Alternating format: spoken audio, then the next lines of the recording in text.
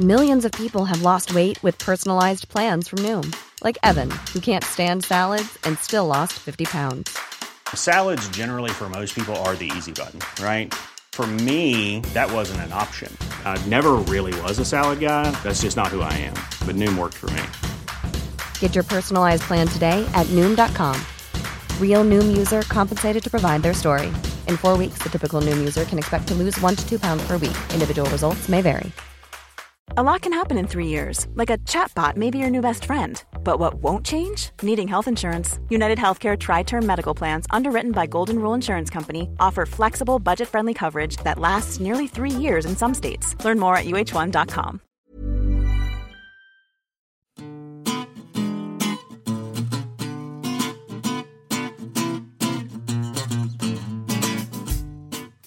I'm Stephen. I'm Helen. And welcome to the New Statesman podcast. We're going to do something slightly unusual, which is that we have airlifted the You Asked Us this week to be our main feature because we think it's quite interesting, which is not something that you often heard said about Welsh politics. But Stephen's going to tell me off if I say that Labour lost its majority in Wales in the recent elections.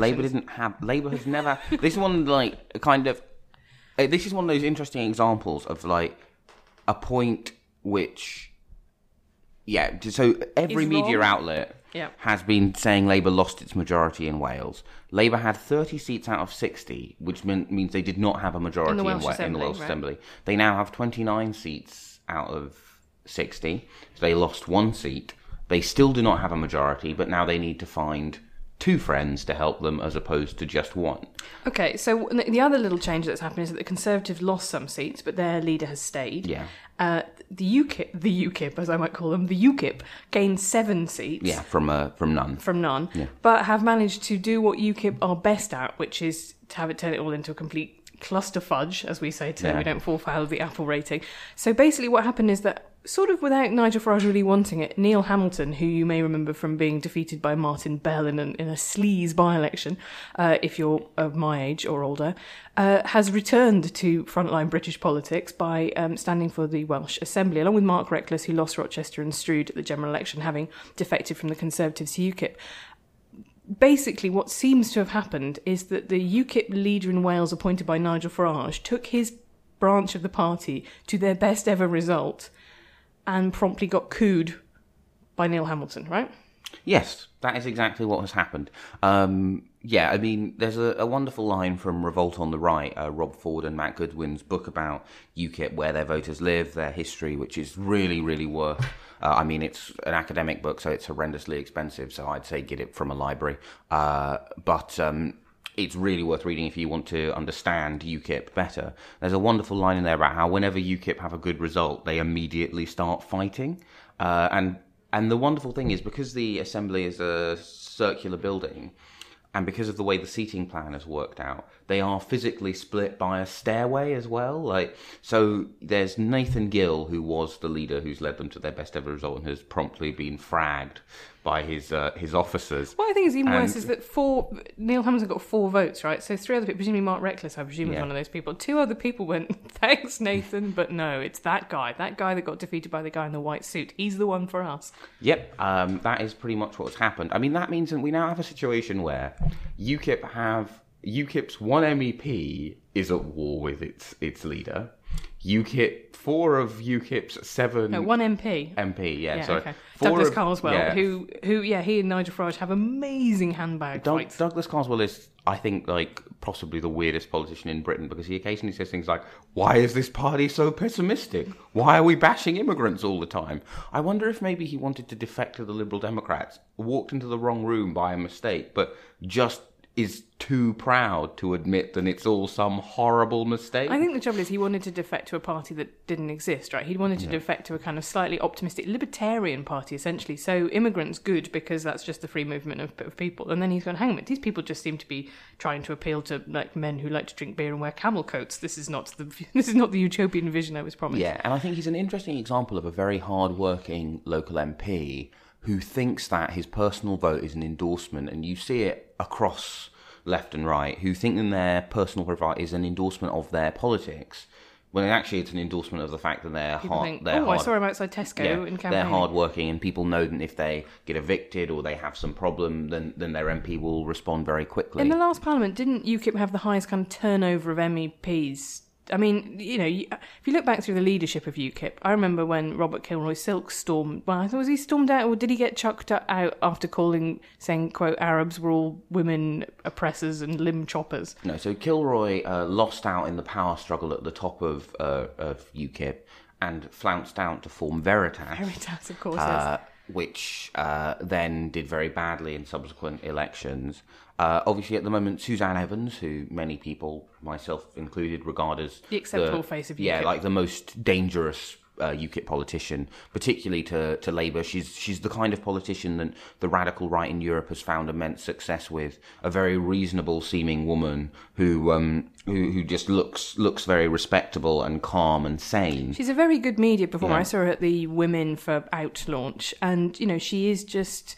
She's got a slight hint of the. Not, I would say, the hyacinth bouquet, but she has got that sort of she looks like she's the kind of person who would, snip at their petunias while probably, plotting to bring down the parish council. But nonetheless, is a very effective media performer. Patrick O'Flynn as well, who was a former Daily Express political editor, also a good media performer. Both of them now out in the cold. But let's not dwell over UKIP's misfortunes for too long, Stephen. Because they are actually the second most interesting thing that's happened in Welsh politics this week. So, there is not a majority for any party in Wales. Labour are the clear winners. Yeah, they finished 100,000. Well, they've got twice as many AMs as anyone else, twice as many assembly members as anyone else. Many more votes than anyone else. 15 points ahead of their nearest competitors. And they think that when this last happened in 2007, the First Minister was confirmed in office, and then they had the coalition negotiation. Okay, but what happens this week is that Plaid Cymru nominate their leader, Leanne Wood, who they've now got a seat and on a big personal vote for her, for First Minister, which is not in itself kind of crazy, but it's sort of more of a kind of, hey guys, we're still here. And I do recommend Eleanor Cresci of The Guardian, who has written a great Medium post just explaining the chronology of this for those of you who might find Welsh politics a little bit opaque. But the weird thing is that then bizarrely, well not so bizarrely, Conservatives and UKIP have decided to throw their lot in with Plaid Cymru to back her for First Minister. Well, so they claim it's not a conspiracy, right? They claim that it's just sort of all happened. UKIP, I think then Neil Hamilton, in a typically UKIPian move, went, oh no, we totally talked about it with Plaid Cymru beforehand. Yeah, I mean, the thing is, of course they did. I mean, it's one of those wonderful classics of political spokespeople where they have to say, yeah, we didn't do this. But so the difficulty that Plaid Cymru are continually stuck in, right, is that when they do well, Labour does badly, and vice versa. And what tends to happen on the Assembly is Plaid does slightly better. They forced their way into a power-sharing agreement with the Labour Party. That goes quite well, and then we have exactly what happened with the Lib Dems in the 2015 election, where the bigger coalition partner eats the small coalition partner. I mean, in many ways, the Plaid Cymru is like they're like an owl which is being fattened up in the pot for 4 years. I think it's an owl that's being fattened up, and I was like, who breeds owls for meat? And then they get eaten by the Labour Party, and then the cycle begins again. But what about the Lib Dems or? The Lib Dem, the single solitary Liberal Democrat, the only woman to be elected to any national legislature. Yeah, I was going to say the one Lib Dem MEP. Oh yeah, is also a woman. Yeah. But all their Scottish MSPs are all white men. All their MPs are all white men. Yeah. Some might say that perhaps the time should come for them to look again at boosting the diversity of their ranks, and they consistently turn down all women shortlists. I would not be that crass to say that. It's entirely up to the Lib Dems if they want to keep sending the same man, 8 of the same man to legislators. I don't think that's fair. I mean, I think the Scottish Lib Dems do all look like various incarnations of the same person. However, the UK ones, like Tim Farron's got sandy hair, Tom Brake's got dark hair. I think John Pugh has no hair. Nick Clegg has that look of sadness in his eyes that none of the rest of them can really quite match. Yeah, like that Labrador. But it's one of those things. I've now started seeing Chris Grayling as a jumbo version of Ian Duncan Smith, a set of Russian dolls.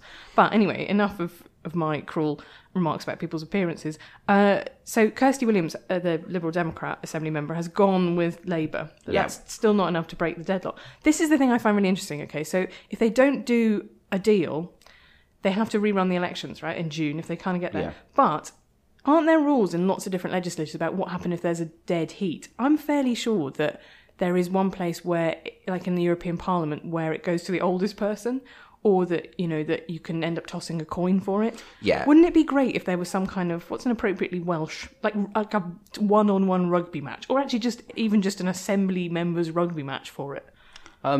Yeah, I mean, the other interesting thing is, in some ways, the matter probably wouldn't arise if...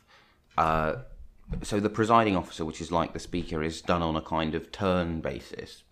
So it's Plaid's turn to be speaker, and it's Labour's turn to be deputy speaker. Mm-hmm. The amusing thing is, if things hadn't fallen that way, you'd probably have a situation in which one of them would have a spare vote, as it were, which would allow them to break the deadlock. I mean, ultimately, the divide within Plaid Cymru is whether or not you need to get Labour out of power in Wales by any measure. They point out that all of the other parties did run, saying that 16 years of Wales being run by the Labour Party was probably enough and it was time for a change.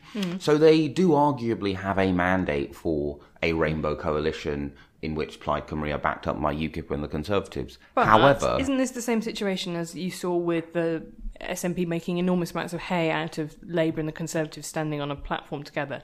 I mean, if you're Plaid Cymru, and you said before that their vote kind of is the same as Labour's votes in a lot of sense. I mean, it is a kind of centre-left with nationalist overtones vote. But are Plaid Cymru voters going to be that excited to see them, working with UKIP, who have very different aims? Or is that vote a nationalist vote? It's not a left vote at all. Yeah, I mean, so the interesting thing about Plaid Cymru is that in some ways I think you can split their vote into sort of three types. You have a kind of left kind of intelligentsia. To Welsh listeners, I'm going to apologise for the fact it's going to be slightly broad brush for the aid of our non-Welsh listeners. But so kind of where they do well in places that are a bit like Islington or Edinburgh's Morningside district. And that's where they hurt the Labour Party most. Then in North Wales, it's more cultural. And people, I think, kind of feel, even people who don't, but when that's where Plaid is strongest, and that's a more conservative, small C and in some ways large C vote, and it's much more to do with the language. I mean, the thing that's very easy to forget is the Welsh language was forbidden by successive British governments for a very long time. Yeah, I thought that was a really interesting point in the Scottish referendum, is that Gaelic doesn't come up in the same way. It is. I mean, the English campaign of suppression of that was a lot more successful. Yeah, but I think the problem for Plaid Cymru, just to offend another group of podcast listeners, because why not, is that they have a more legitimate founding grievance than Scottish nationalists do, right? The thing is, Scottish nationalism it can be big and broad and inclusive because there is not a bit of Scotland which you go into and you kind of go, oh, but the conditions of Scottish independence are not ones which are relevant to me. However, if you live in a part of Wales where you can commute to bountiful jobs in Chester, or if you live in Cardiff, then the debates and problems that sort of, power the Plaid Cymru core are not very relevant to you.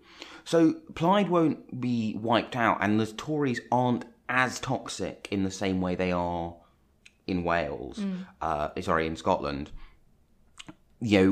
The interesting thing about the 2015 election is the gradual unwinding of kind of Welsh exceptionalism. So now the Labour Party does about as well as you would expect given the demographics of Wales. It's not like, say, Liverpool, which really ought to be as marginal as Plymouth, but for a variety of cultural reasons, Liverpool is much more congenial territory for the Labour Party and much more hostile towards the Conservative Party. So I think, Plaid won't be hammered by this in the same way, but, they will lose out votes, in the same way the Lib Dems did in coalition if there is another election.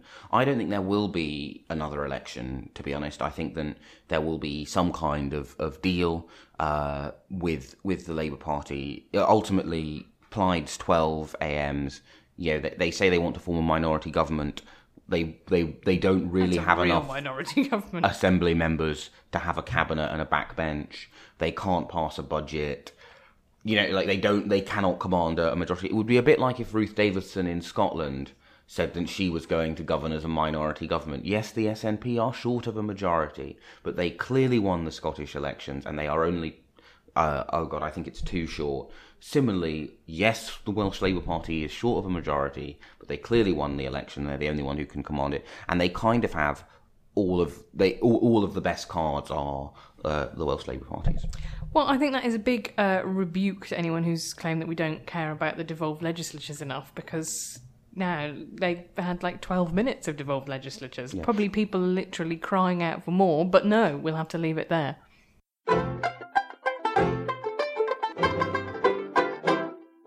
Hi, I'm Caroline. And I'm Anna. And we host the pop culture podcast from The New Statesman, Seriously. If you secretly care more about comics than Jeremy Corbyn, this is the podcast for you. You can find all our episodes at newstatesman.com/SRSLY.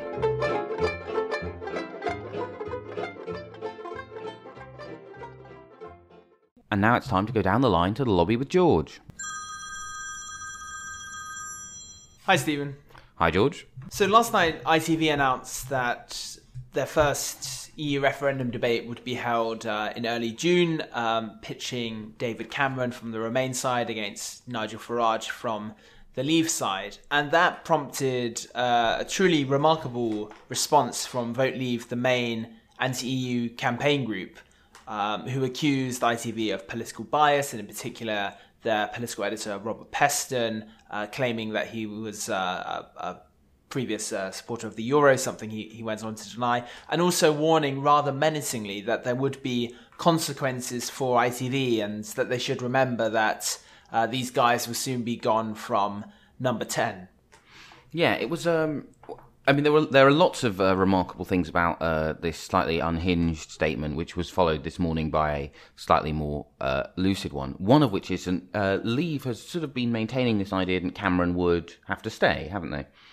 Yes, indeed. I think it's also revealing that they're so reluctant for Cameron to be pitched against Farage, and that confirms what we've known all along, which is that they see Farage as a secret weapon for the Remain side, because he is a polarising politician, because he has a toxic brand among some of the voters who they need to win over to get to 50%.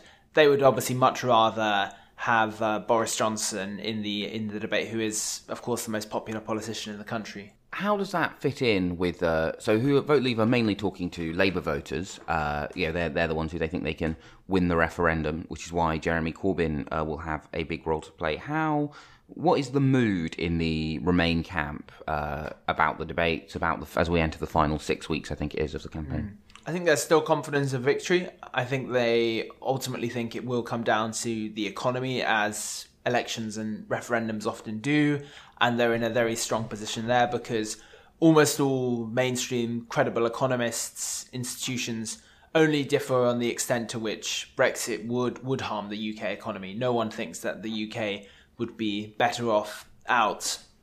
But I think they are concerned that the polls remain so close. So there is this divergence between online surveys and phone surveys. Phone surveys have consistently given Remain quite a comfortable lead, as they occasionally did in the case of the Tories during the general election.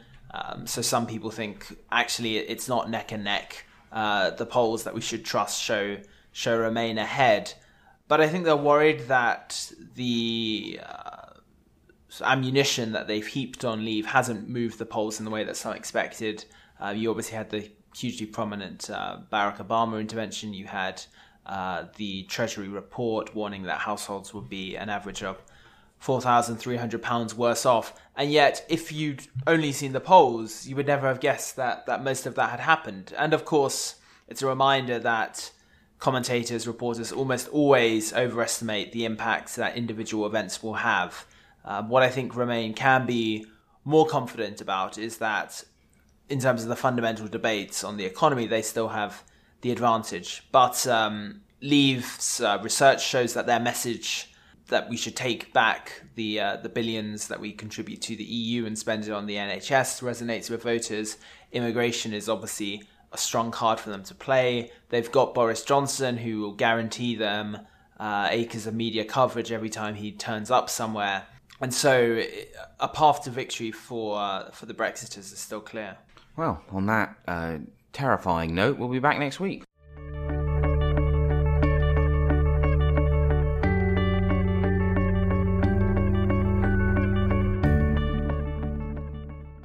And now we've kidnapped Anna Leskowitz of the Seriously podcast, our sister podcast, to come and join us to talk about one of the big musical events of the year, the release of Beyoncé's visual album, Lemonade.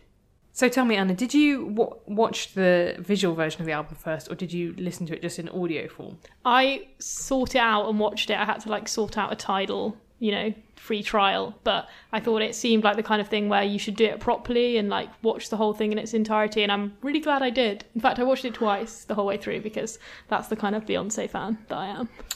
Yeah, Alex Hearn, formerly of this parish, posted a tweet on Twitter which she's like, I've realised that people have the first syllable of her name as B, so it's like the beehive, not the Bayhive. How did he not know that? Well, I didn't know that either. I did think it all the time that it was the Bayhive. I think you can do a bit of one or the other. Some people are still yes, Bay, yes, but yeah, the beehive is those not are American the Bayhive. people, I hope. Yeah, they're otherwise not they will labels. sound ridiculous. Stephen, you did it the other way around, right? You listened to it. Yes, so I have now watched the first half of it in preparation for this one, but I listened to it first because I actually have I think it's because we didn't have a television when I was growing up.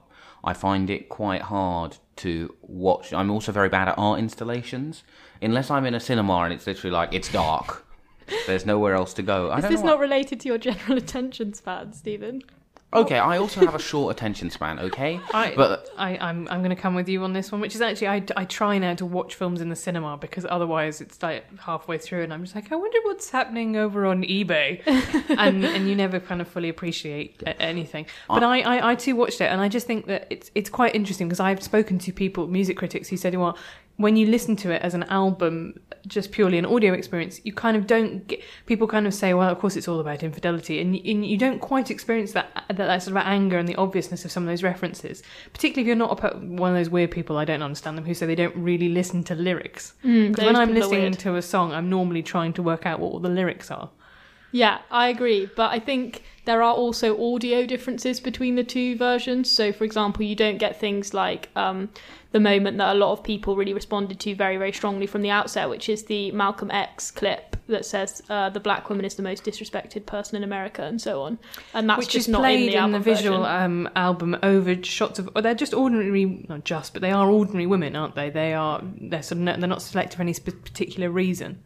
Yeah, I can't quite remember what the shots are. I think they're isn't it black and white civil rights footage at that exact moment? And then there's also shots of individual women in a kind of sepia tone as well. Yeah, I thought that was one thing that really came across really strongly is just the number of cultural references that you get in it. I mean, guest artists are a kind of different question, I guess, but this is something that is very intertextual. It refers to a lot of other things, not just with using the poetry of Orson Shire, but also having Malcolm X, having Serena Williams, having being referred to. Those kind of things I thought were really interesting. Yeah, massively. And we had a really interesting piece on the website actually by Simran Hans about the cinematic references in there.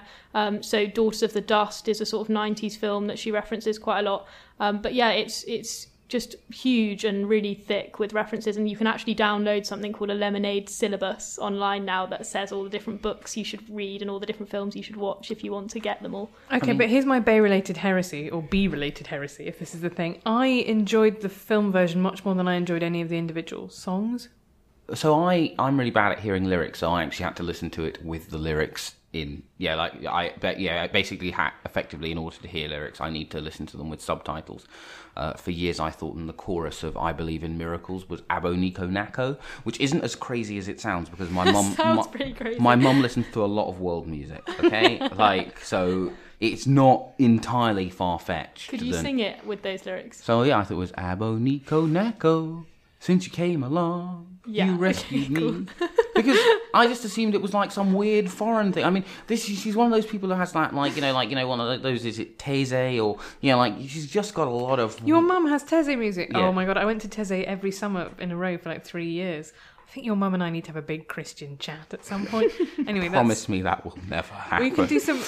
She'll know some of the really old chants as well, and we can do them together. Yeah, but so yeah, she just has a lot of odd music, and so it was more sensible to. But I mean, I think that there are sort of two sorts of great records. There are some great records which sort of make sense when you split them into their component parts, and then you're listening to all of your music on shuffle, you suddenly go, wow, I Want to Be Yours is a brilliant song.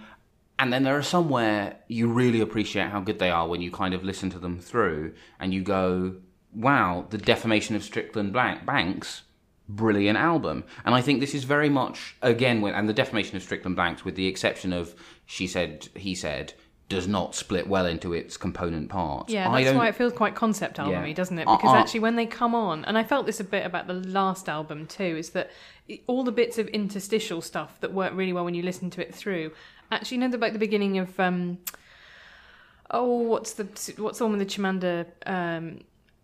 Flawless. Yeah, and actually you've got all the beginning bit about, you know, Beyonce, Lativia, girls' time, and all that kind of stuff that's at the end of both. That works really well. But actually when I'm out on a run listening to that song, I kind of just want to listen to the song bit. And I think that's why I think it's quite a brave artistic choice, because it's sort of moving away from like here is my 12, 3-minute pop bangers, into saying like, no, I'm going to demand much more from you in listening to this album. Yeah, I mean, I think because this thing is like, no one ever assesses, like, Madame Butterfly or whatever based on the fact you have to listen to the whole opera from beginning to end. No one really assesses The Wall on that metric. But yeah, it is very much a... But given I think it's an interesting kind of reflection of where we are in terms of the technology of music, in that you have now got streaming services like Tidal that kind of have slightly reformatted how people listen to music. I guess because this isn't an album that is very radio friendly, really, is it? Yeah, I think there are some that you could do that with, but they're few and far between. It's not something that you think... It's not like a Rihanna album before Anti, where you would be like, well, all these 6 songs are singles. It's definitely not like that. Yeah, and I think that's reflective of the changing distribution method. It has more confidence about the fact of being able to present itself as one kind of coherent whole. Anna, I just want to get your take. So Bell Hooks, the... renowned feminist, wrote a piece about it in which she, I'm sure this made heads explode across Tumblr. She called out, as I believe you young people say, Beyonce for being insufficiently intersectional, which is a kind of criticism that's followed Beyonce around about her feminism, about, it being so entwined with capitalism, and her being so... I mean, she and Jay-Z are worth, I think, close to $1 billion or so. I mean, they're worth an extraordinary amount of money.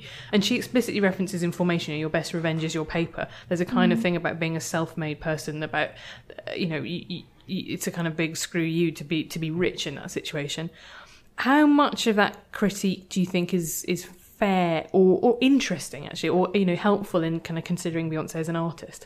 Well, I think it was a very thoughtful piece, and I think for the most part it's good to engage with stuff on this level, which is obviously something that Bell Hooks has always done. I was a big fan of outlaw culture and things like that. She does take pop culture and engage with it seriously. A lot of people think that maybe she's not quite as on it with pop culture nowadays, and she doesn't quite get some of the relevance of certain things. But I think in general that piece, it was like a very Bell Hooks piece. And I think some people feel that, having read like a Bell Hooks interview with Emma Watson where she's like very gushing about her sort of feminism and her celebrity feminism, that it was a little harsh. But I think in general it's good just to like engage with this stuff as proper art. But I also think there's a point in there where she says something like, this album doesn't fully dismantle patriarchal assumptions, and you think, well, it's an album. It's not, a piece of political literature. And sometimes we have to be careful in the way we talk about these questions, I think, because sometimes there's so much about, like, to what extent is Beyonce feminist and so on. And sometimes you have to think, is that a question about feminism or a question about celebrity? Which are we more interested there? Yeah, I thought there are some things that are really interesting about what I think is interesting about Bell Hooks is she's writing from an earlier tradition that was, for example, in the 70s, there's a huge swelling in feminism, people like Shulamith Firestone, about dismantling the nuclear family. And actually what you have in Beyonce is somebody who is very, I guess, respectable, and I know that's a very loaded word in this context, but she has got married and had a child, and she's been to presidential inauguration. She sang, didn't she sang Etta James at last for the at the first inaugural ball, and I think that's what's quite interesting as a sort of tension, because a lot of the backlash to bell hooks, the sort of slightly unthinking backlash, was like, like screw you, what's she's got a man and she's got loads of money and she's what's wrong with, and there's this really weird word that crops up now in online feminism a lot, which is femphobia, which is this idea that if you make a criticism of women who have very sexualized presentations, that's actually a result of this kind of deep sort of inherent hatred in yourself of things that are feminine. And it's sort of a weird inversion of everything that I was kind of grew up being taught about feminism, that you make choices within the sort of strictures that you're in, but you don't have, not every choice is a feminist choice, and that's kind of okay. Yeah, I agree with you, but I think there's two separate things going on there as well, which is that we know that things that are generally associated with the feminine are more maligned in culture. So there are points at which that can be valid, but I think there are other ways in which this whole conversation becomes like, oh, bell hooks drags Beyonce, when that's not what happened. And the problem is that about this idea about the feminine being maligned is it's not, you can't rehabilitate the feminine except by uncoupling it from women. So Deborah Cameron, the feminist linguist, talked about the idea, we're always told that women say sorry more, or that women, there's a big thing about, vocal fry, about women having this kind of raspy voice. And actually you find that it's not, women don't say sorry more, and they don't have more vocal fry. It's just that people just fundamentally don't like women's voices, and the way that they find that, express that, just shifts all the time, constantly. Or women who don't say sorry. People expect women to behave in a certain way, so if it doesn't happen, then the way that they're perceived then you get changes. stigmatised as well. Yeah. And the problem is, it's not that you can rehabilitate saying sorry, or you can teach women that they shouldn't say sorry. It's whatever women are perceived to do is always then classed as being the lower thing. That's the thing. There's a really interesting stat about, the best way to reduce the wages in a profession is to feminise it. So you go from teachers being seen as kind of, people in gowns are very respectable, to now most teachers are women, and it's kind of seen as a slightly, a reasonable job, but not a kind of authoritarian figure in the same way it was when that job was done by men. Anyway, that was a massive digression. Stephen, I was going to say, tell us about which banger you liked best. I think Sorry is probably my favourite track, which is the Vampire Weekend ish one. I have a massive soft spot for Vampire Weekend, particularly in their current post-Modern Vampires of the City vibe, because Modern Vampires of the City came out the week that I and my partner moved in together, so I have a great deal of affection for it as a record. Oddly sweet in this album, which is ultimately about infidelity. The thing about the Bell Bell Hicks. The thing about Bill Hicks is he's an entirely irrelevant American comedian. The thing about the Bell Hooks critique of it is that it's true, isn't it? But at the same time, it's exactly as Anna says. Well, one, it's an album. It's probably not going to dismantle anything. But also, it feels a bit like some of the criticisms that are occasionally levelled at us from a political perspective, which is when people are surprised that a social democratic magazine is moderate, gradualist, constitutionalist. Or take adverts. I think that's the kind of thing that's really interesting. Is that people that kind of just think, why are you making your accommodation? Yeah, but Beyonce has always been, an advocate for and a prominent member of an attitude towards black and female empowerment, and is about ameliorating with and making success through capitalism. You can critique that a great deal, but the strange thing is, I loved reading it. I loved the commas.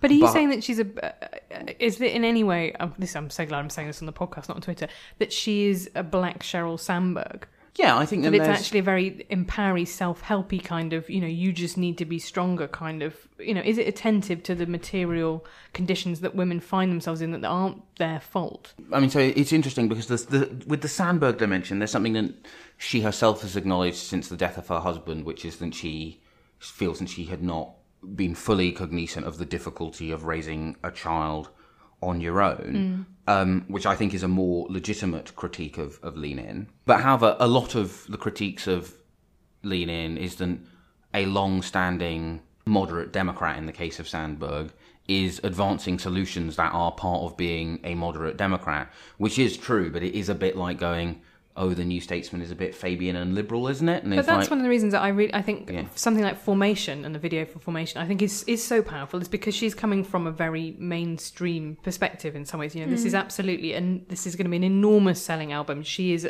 absolutely a fundamental. She can shift huge amounts of tour tickets, and then to have somebody of that stature talking about police violence, that's in itself is there's more cost to her doing that than somebody who doesn't have any kind of bridges to burn, if you see what I mean. And I think that's the same thing with someone like Sambo.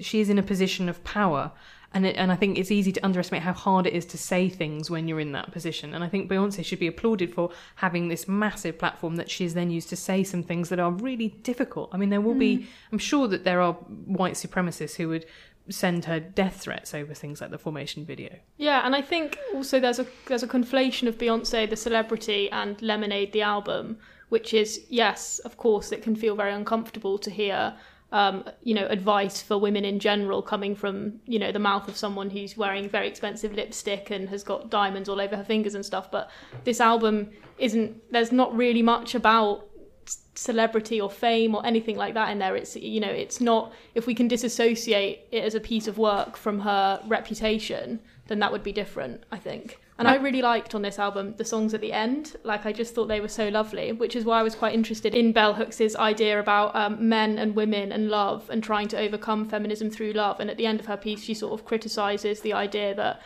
you can't fully move forward in a feminist way if the male in this relationship, that the infidelity in the relationship that the album's about, if he doesn't fully transform himself. Which is something that I just found interesting, because Bell Hooks normally talks about visionary feminism completely through the lens of male-female love. So it was interesting to me that she didn't see that as something that was possible at the end of Lemonade. I think that's one of those things where you kind of think you want the utopian, actually, none of us know how much of what's on that album is autobiographical or not. I mean, it's certainly, it's an album that plays with that idea very deliberately. But therefore, you kind of say, well, maybe that's just the way it happened. Maybe that's where things are. You kind of think, well, maybe it would be more radical if she left him, and that was the plot of the album. But actually, that's not. It's one of those things about people wanting the story to be kind of, perfect social justice kind of. And of course, narrative. The thing is, if she left him, then people would point out, and they would be entirely fair in saying, they would say, oh, but it's very easy to walk out on someone if you are independently wealthy, etc., etc., etc.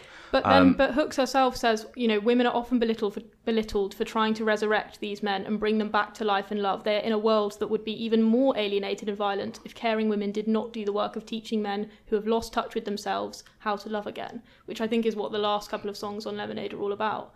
So obviously for Hooks, it didn't quite reach that ideal that she's talking about here. But for me, I felt like it sort of did. As long as she keeps Jay-Z away from guest verses on other people's songs, I'm happy. On that controversial note, I think one of the things that we should say is probably that this is one, I think, it's nice for us just because as cultural critics, this is an album which there is so much stuff to talk about. It is an album that aspires to say something. And I always like that about art, even if it is how problematic or whatever you want to say about it, is that it's trying, and it succeeds hugely in being really, really interesting. There's a lot more to say about it than there is about the Radiohead album, isn't there, frankly? And as Beyonce would say, you're that bitch when you cause all this conversation. Thanks, Anna. All the women who are independent. Oh, that's my era of Beyonce. Anyway, thanks, Anna, for joining us. Planning for your next trip? Elevate your travel style with Quince. Quince has all the jet-setting essentials you'll want for your next getaway, like European linen, premium luggage options, buttery soft Italian leather bags, and so much more. And is all priced at 50 to 80% less than similar brands. Plus, Quince only works with factories that use safe and ethical manufacturing practices. Pack your bags with high-quality essentials you'll be wearing for vacations to come with Quince. Go to quince.com/pack for free shipping and 365-day returns.